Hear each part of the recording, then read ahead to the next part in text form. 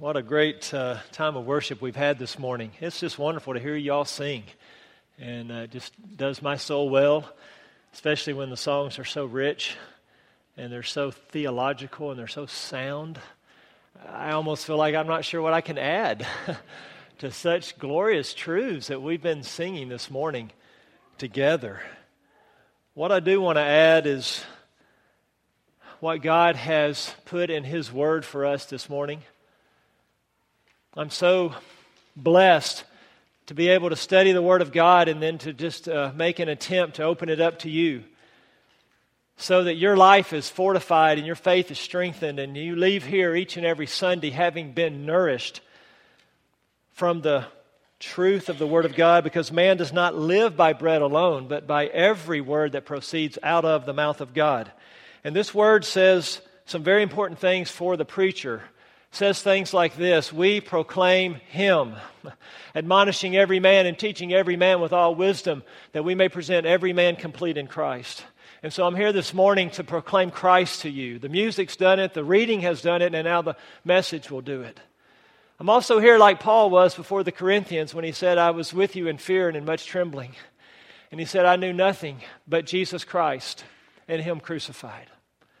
And that's who I want to proclaim to you this morning. I want to boast today in the cross of Jesus Christ as our only hope. The government is not going to save us. The arm of flesh is not going to save us. The storm shelter is not going to save us. FEMA is not going to save us. We got to put our hope in the only place that it can rest, and that is the crucifixion of Jesus Christ and Him resurrected from the dead.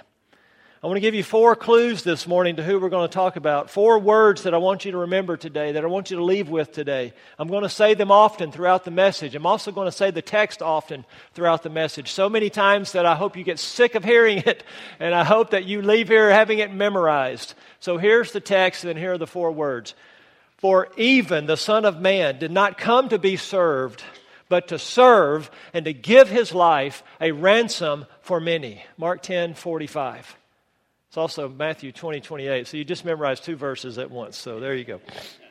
Here are the 4 words: shocking, sacrificial, sufficient, substitute. Who am I talking about? The Lord Jesus Christ. A shocking, sacrificial, sufficient substitute for you and me. Join me in Mark 10:45 in your Bibles. Mark 10, verse 45. If you've been with us in our church, you are thinking we've been here before. And you would be correct. This is our 3rd pass over this verse. The first pass was about 2 months ago, and our text then was chapter 10, verse 17, all the way to the end of the chapter. And I think I called it something like the comprehensive Christian life. And we looked at this in a bird's eye view, this major section of Mark in chapter 10, and we may have barely touched on verse 45. We then came along maybe a month later, sometime in April, and I did a message on Mark 10, 41 to 45, and I called it True Greatness. And so in those 2 messages, we really looked at the context of Mark 10:45, which, by the way, is the theme verse of the book of Mark. It is the most important verse of Mark's gospel. It encapsulates all that Jesus was about and why He came. For even the Son of Man did not come to be served, but to serve and to give His life, a ransom for many. Captures Mark's theme. We've looked at it in its context. As Jesus was the pinnacle of servanthood. Jesus was the primary example of His own message. He was the illustration of His own sermon, you see. And we looked at all of that, and we looked at what true greatness looks like. It looks like servanthood, and it looks like giving your life away, and we find all of that perfectly and profoundly in Christ. But today we want to make a 3rd pass at this because we want to just hone in on this one verse by itself. We want to seek to plumb the depths of verse 45 of Mark 10. We want to enter into the reality of the shocking, sacrificial, sufficient substitute. To do this, I've cast out 4 questions for us to consider. They're in your bulletin as the outline. We're going to consider the ransom price this morning for our redemption. We're going to consider who paid it. And in that sense, it was shocking. We're going to consider how was it paid. It was a sacrifice. It was sacrificial. We're going to consider what was paid. And here we will understand that it was sufficient. And finally, for whom was it paid? And there we will see that it was a substitutionary atonement. So, first of all, who paid it? Look at verse 45 of Mark 10. For even the Son of Man. This could also be translated for the Son of Man himself. Brian, you stole my thunder. But we're going to go back there anyway. Daniel chapter 7. Will you go with me to Daniel chapter 7? Because we have got to look at this passage closely to see who paid it, who paid this ransom price for us. And Brian has read for us verses 13 and 14. I want to look at those with you for a moment. Because this is surely what Jesus had on his mind in Mark when he said the Son of Man. It's a title with a dual emphasis. One is the emphasis of humility, that here is a person who is of man. He is humble. He is human. He is like us. He is beset with weaknesses and frailties of humanity. He had to sleep and he had to eat and he could bleed and he could be tired. He was a human being in full capacity, in full measure. And that's always present when you hear the title Son of Man. Ezekiel used it often. And I think that was often his emphasis there. But there's another side to that title. There's an exalted side, a powerful side, a sovereign and glorious side. And it is drawn right out of Daniel chapter 7. And this vision that Daniel had of the very throne of God, God the Father here depicted as the Ancient of Days, with holy justice and wrath flowing from his throne in heaven. And then there is this person presented to the Ancient of Days. This is not speaking of the return of Christ to the earth. This is speaking of the Son of Man being presented in this royal court to the Ancient of Days to be given something. So let's look at that in Daniel 7. I kept looking in the night visions, and behold, with the clouds of heaven, one like a Son of Man was coming. Not to earth, but he came up to the Ancient of Days. He came to the unapproachable one. He came to the Holy of Holy Ones. He came to the one who dwells in inapproachable light, whose hair was like pure wool, whose throne was ablaze with flames. He is the only one with the audacity, if you will, to approach this Ancient of Days. The only one who could measure up to the standard of righteousness and holiness and not be turned away. The only one who doesn't have to cover his face like the holy angels is the Son of Man. And he came up. What boldness this is, to come up to the very presence of God himself. And he was presented before him. And you get this picture of something that is royal and regal and ceremonial, and it's glorious to behold. And there's onlookers with the holy angels and the seraphim. And to him, who? To the Son of Man, was given from the Ancient of Days dominion or sovereignty, glory, and a kingdom. And you've had to been going through the book of Daniel to appreciate this, because kingdoms come and kingdoms go, and kingdoms come and kingdoms go, and no matter how great they are on this earth, no matter how rich they are and how powerful they are and how many other nations they can subdue, they all eventually crumble from within. They all disintegrate. They all self-destruct. Until this kingdom comes, this kingdom given to the Son of Man, that all the peoples, not just Nebuchadnezzar's people, not just Alexander the Great's people, but all the peoples, all the nations, men of every language might serve him. Unlike all earthly dominions, his dominion is an everlasting sovereignty which will not pass away. This statue won't crumble. This one won't fall. His kingdom is one which will not be destroyed. He'll usher in this kingdom at his second coming. It'll last in one phase for 1,000 years on this earth, and then it will go on eternally with the Son of Man reigning and ruling. That's what Jesus has in mind when he says in Mark 10:45, for even the Son of Man.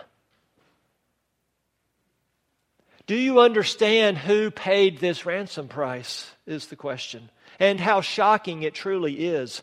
This is like a royal king giving his life in exchange for a smelly beggar. This is like an honest judge giving his life in exchange for the guilty criminal. This is a righteous Messiah giving himself for a mess of humanity. Son of Man is a title of Messiah, anointed one, glorious one, reigning one. For even the Son of Man did not come to be served, but to serve and to give his life, his very soul, a ransom payment for many. This is shocking. This is startling. This is disturbing on many, many levels. So first of all, we want to think about who paid this price. We want to be reminded this morning of His glory, of His worth, of what He deserved, instead what He got, what we deserve, and instead what we get. Let it sink in. Not just another human being died to pay your penalty, but the royal King of Kings stepped out of heaven's praises and stepped down the throne steps to the earth to redeem an unrighteous mess called you and me. I want us to marvel this morning then. That's our application as we begin, is to just simply marvel that it was even the Son of Man who did this for us. The second question we consider is, how was it paid? How was the ransom price paid? And our word is sacrificial. Look at the text again. For even the Son of Man did not come to be served. Why would He say that? What is the implication of that statement? The implication was He had every right to come and be served. They should have rolled out the red carpet. He should have been placed on a throne. He should have been adored by all nations. He should have been obeyed. He should have been worshiped. They should have sang praises to Him. They should have wrote songs for Him. He should have never had to lift a finger. Every meal and every step He should have been carried by willing and joyful servants. God had visited earth. The Word, the eternal Word, who was face to face with God, has become flesh and dwelt among us. If anyone should have ever been served, it should have been the Son of Man. That is the implication of that statement. And He did not come for that purpose. Was He served? Yes, He was. He had needs. The women ministered to Him. Angels served Him in the desert. He was served, but that's not why He came. That wasn't the purpose. That wasn't His goal. That wasn't His point. That was just a reminder that He was human and He had needs as a human. But the very one who should have been served did not come to be served. He did not come to be waited on. He did not come to have His feet washed. There's no record in the Gospels of His feet being washed. But He washed feet. He taught tirelessly. He healed to the wee hours of the night. The Son of Man came to serve, came to deacon. He came to be a deacon, to be a minister. This is so basic, isn't it?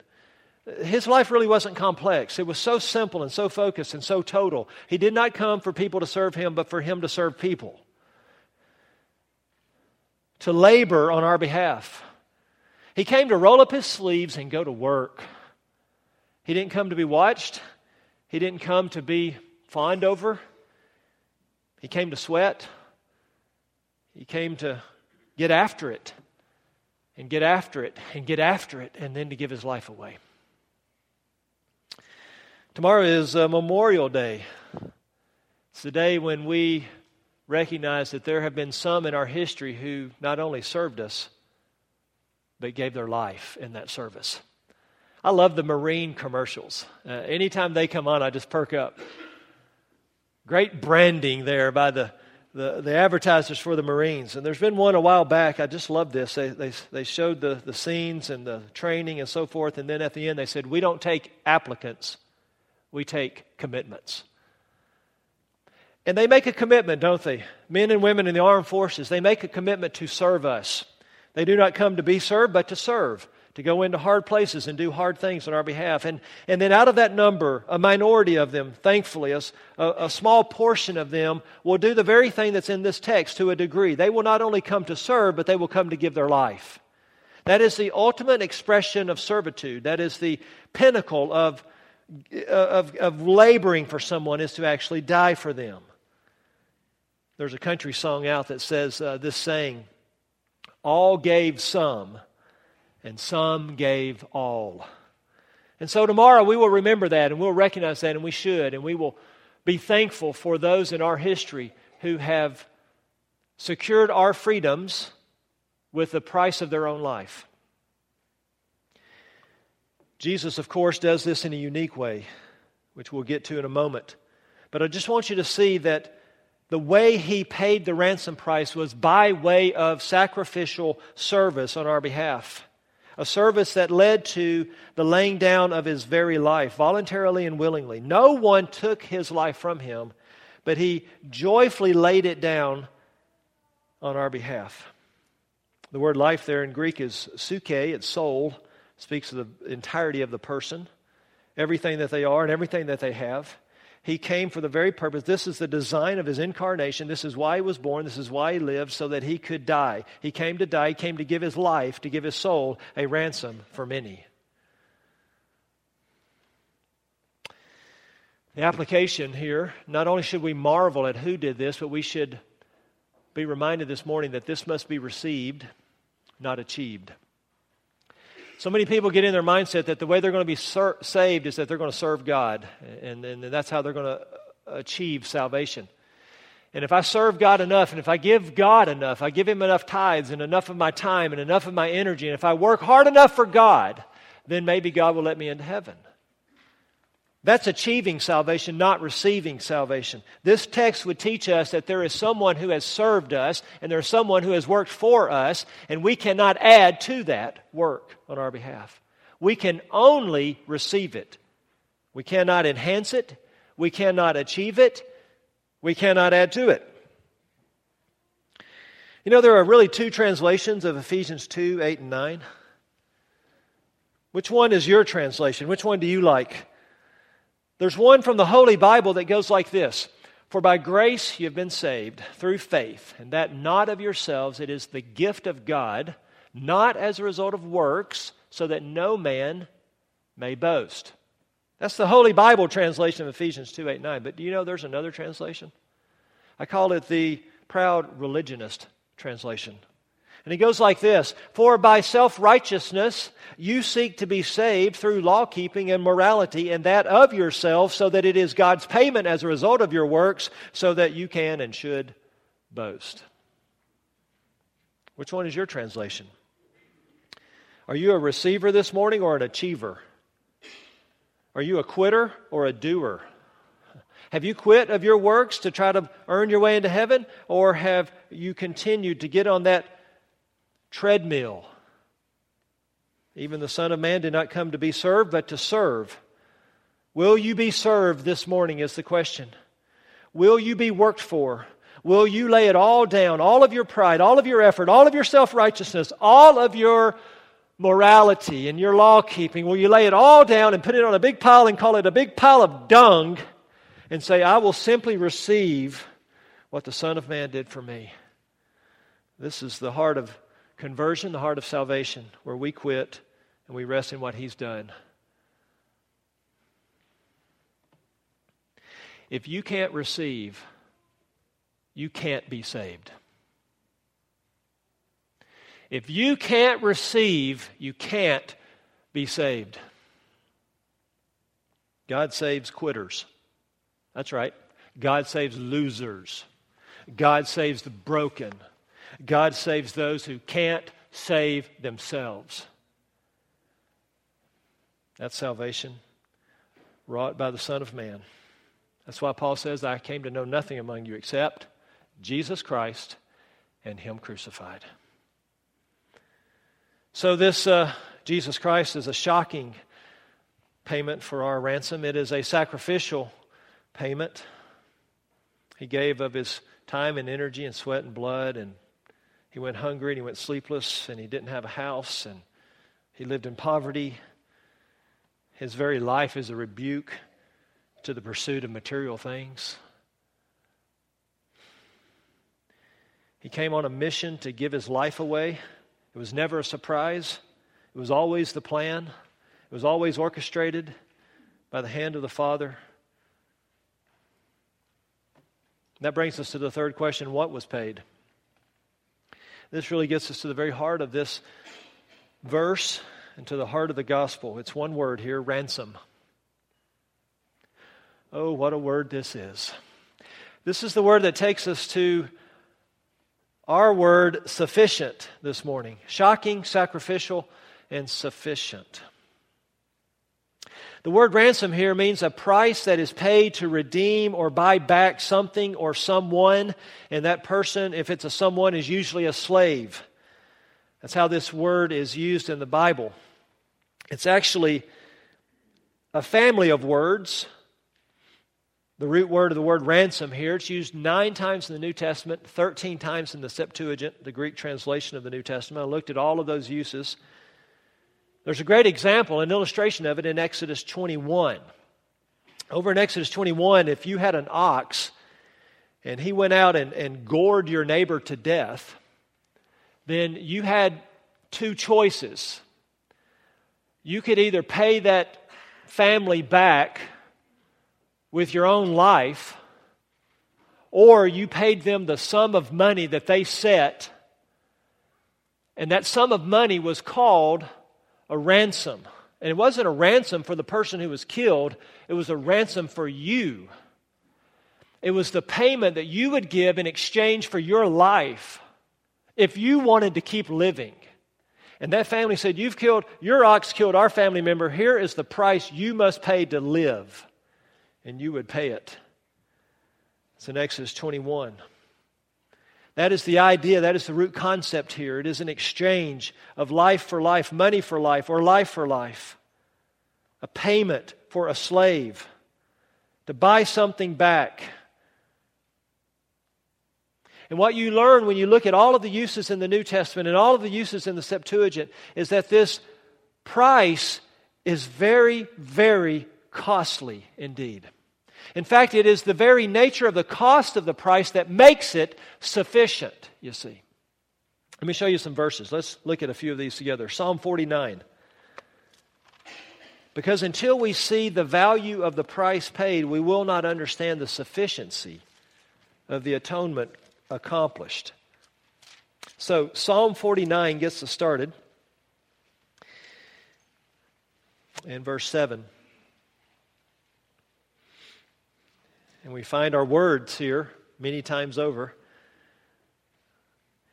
On the other side of Jesus, before the incarnation, before the full revelation of the gospel, here's what it looked like. Verse 7 of Psalm 49, no man can by any means redeem his brother or give to God a ransom for him. For the redemption of his soul or life is costly, and he should cease trying forever. That he should live on eternally, that he should not undergo decay. On the other side of the cross, on the other side of the gospel, this is what it looked like. We can't keep people from dying. We can't give God a large enough sum of money. I can't redeem my Jewish brother from death. It's too costly. I might as well give up. It's impossible. It's impossible, he's saying, that any of us should live on eternally in this flesh and we would not undergo the rot of the grave. And so there's just a cry of the human heart there that death lays over all of humanity, and we want to stop it and we can, and it's forever taking people from us, and yet there's nothing we can do to stop it. Because it would require a sum of money to be given to God that is beyond anything we could fathom. The redemption of a man's soul is costly indeed. We come over to the New Testament now on the other side. We get the full revelation of this. Turn to Titus chapter 2. Titus chapter 2.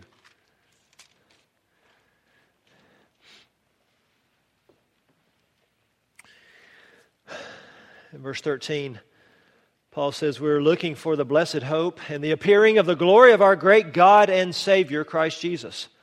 So there's a verse that just clearly calls Jesus God in the Bible.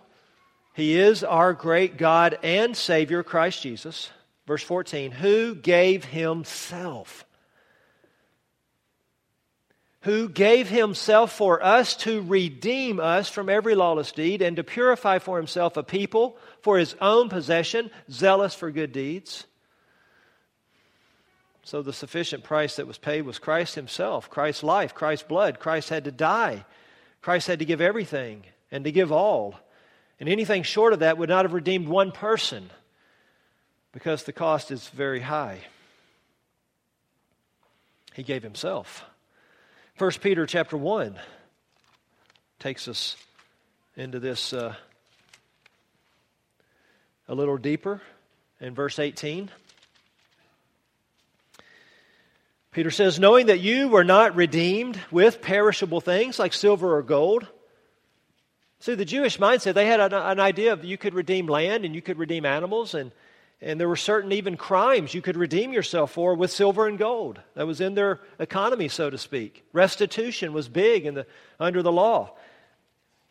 He said, but the restitution for us was not silver or gold from your feudal way of life inherited from your forefathers, but with precious or valuable or costly blood, as of a lamb unblemished and spotless, the blood of Christ. In Hebrews 9, will be our last passage on this. Hebrews chapter 9.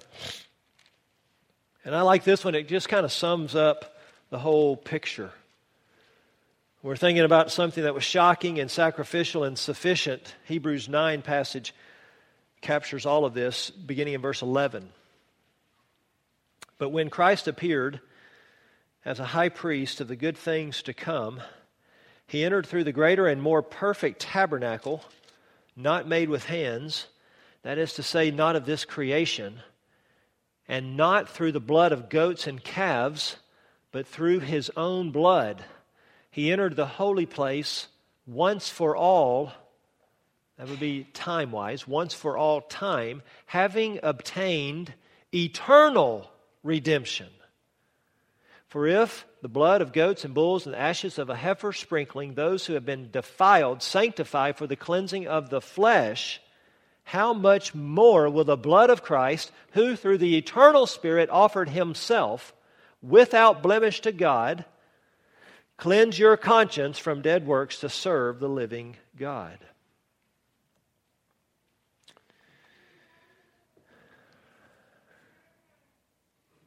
How many sins have been committed? How many sins have been committed by just the people in this room? How many sins of omission and sins of commission and sins of thought and sins of words and sins of actions have we committed? And how holy and just is God to infinitely punish every single one of those sins. You see, that's the reality. Every sin that's ever committed will be punished forever in eternal hell, or they will be punished on Jesus Christ. No sin will go unpunished because God is too just and God is too holy to ever set aside His righteousness for the sake of His love.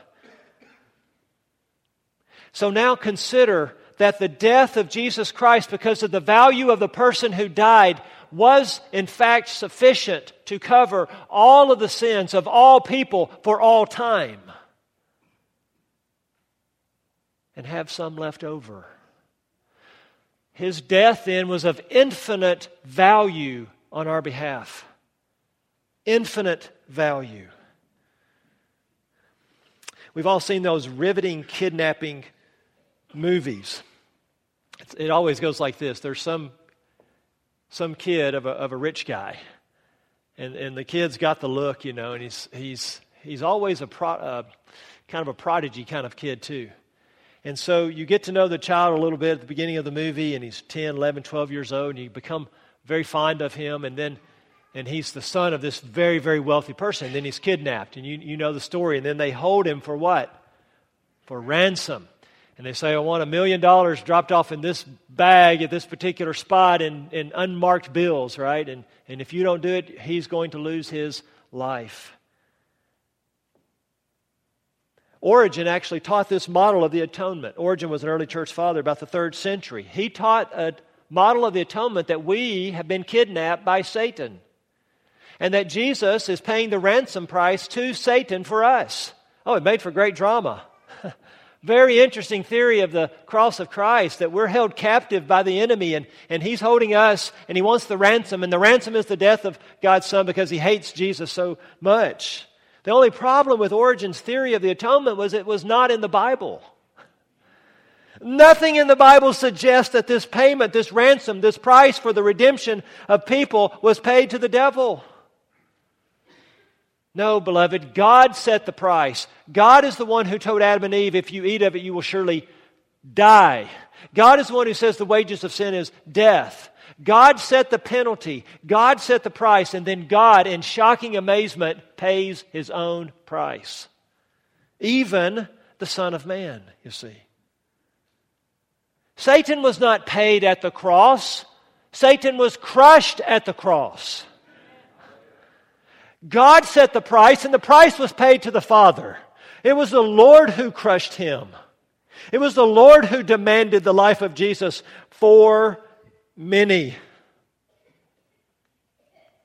We need to marvel at the shocking person who paid this price. We need to receive it and not achieve it. And then thirdly, we need to live for the one who died for us. This is what Paul says in 2 Corinthians 5. One died for us, therefore we should live for Him. Nothing is more simple, more plain about the Christian life than we live for Jesus. How do I live each day? I'm to live it for the Lord, not for myself. That's the decision you've made when you became a Christian. You just reenact that every day of your life. We are to live for the one who gave all for us. We cannot even fathom the worth of the God-man.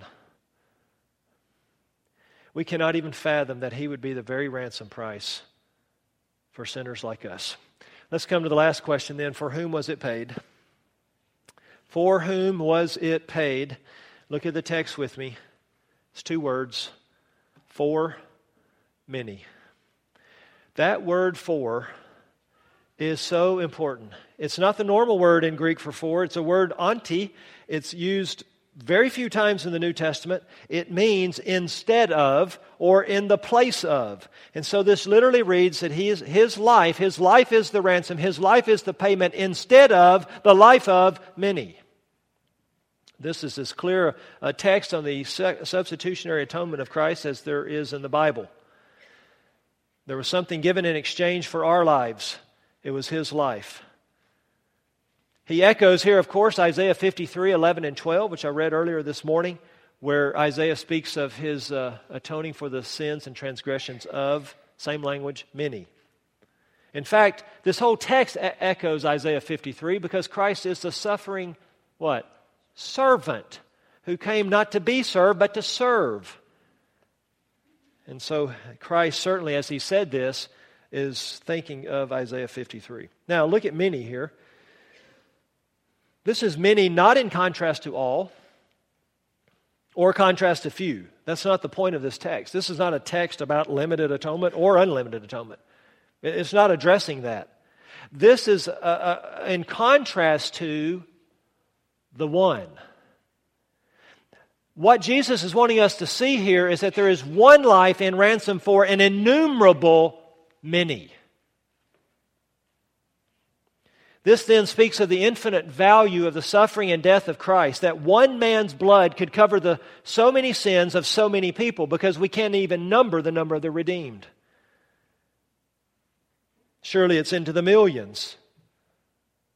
How many His one life, His one death covered and purchased for God. I have 2 good functioning kidneys. If a family member of mine needed a kidney, and mine was a match, it's what they needed to stay alive, I would give my one kidney to the one person And then guess what? I'm tapped out. No more kidneys to give away. No more people I could save. 1 for 1. If I'm a lifeguard at the ocean and 10 people start drowning at the same time, I'm one person who can go save one drowning person. 1 for 1. Fireman going into the burning building and adults are in there and they can't get out. He can carry out one person. The contrast here is one person for an innumerable multitude. Men, women, rich, poor, Jew, Gentile, every nation, every language, every tongue, every culture, every time. People from all over world history find in Jesus Christ a substitute for their penalty of God's wrath. The application is obvious. There's room at the cross for you. There's room at the cross for you. That's the application here, because the one was so valuable, so sufficient, so gloriously rich in his own person that one drop of his blood, one moment of death is sufficient to pay for the sins of all people of all time. And so we can say to every sinner, there's room at the cross for you. There's room at the cross for you and all your sins. Bring them all to the foot of the cross. No sin can rise above the value of the atoning death of Christ. He gave His life a ransom for many, and that life was of infinite value. And even if you have 1,000,000 sins, His death will cover them all. Where sin abounded, grace abounded all the more. One died for many, one died in our stead. He died in our place. He took our portion. He took our punishment. And so the call for us this morning is to come to the foot of the cross empty-handed, to come broken, to come humble, to come with a mindset of I am not willing and I am not able to add anything to what Jesus Christ has done for me. I refuse to add to His substitutionary death. For even the Son of Man did not come to be served, but to serve and to give His life a ransom for many.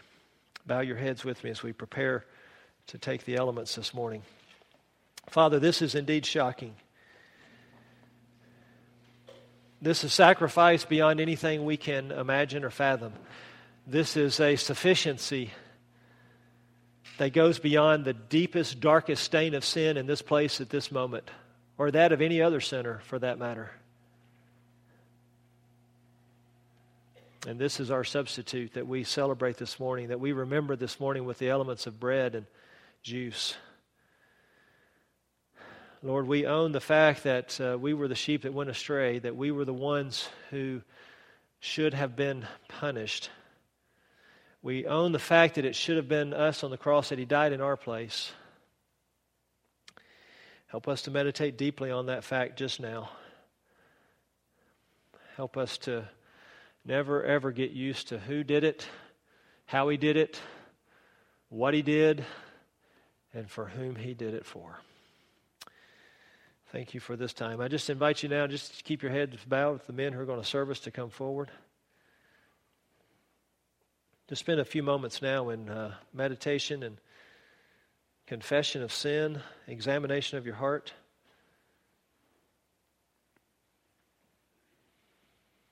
We practice an open communion table. You don't have to be a member of our church to participate.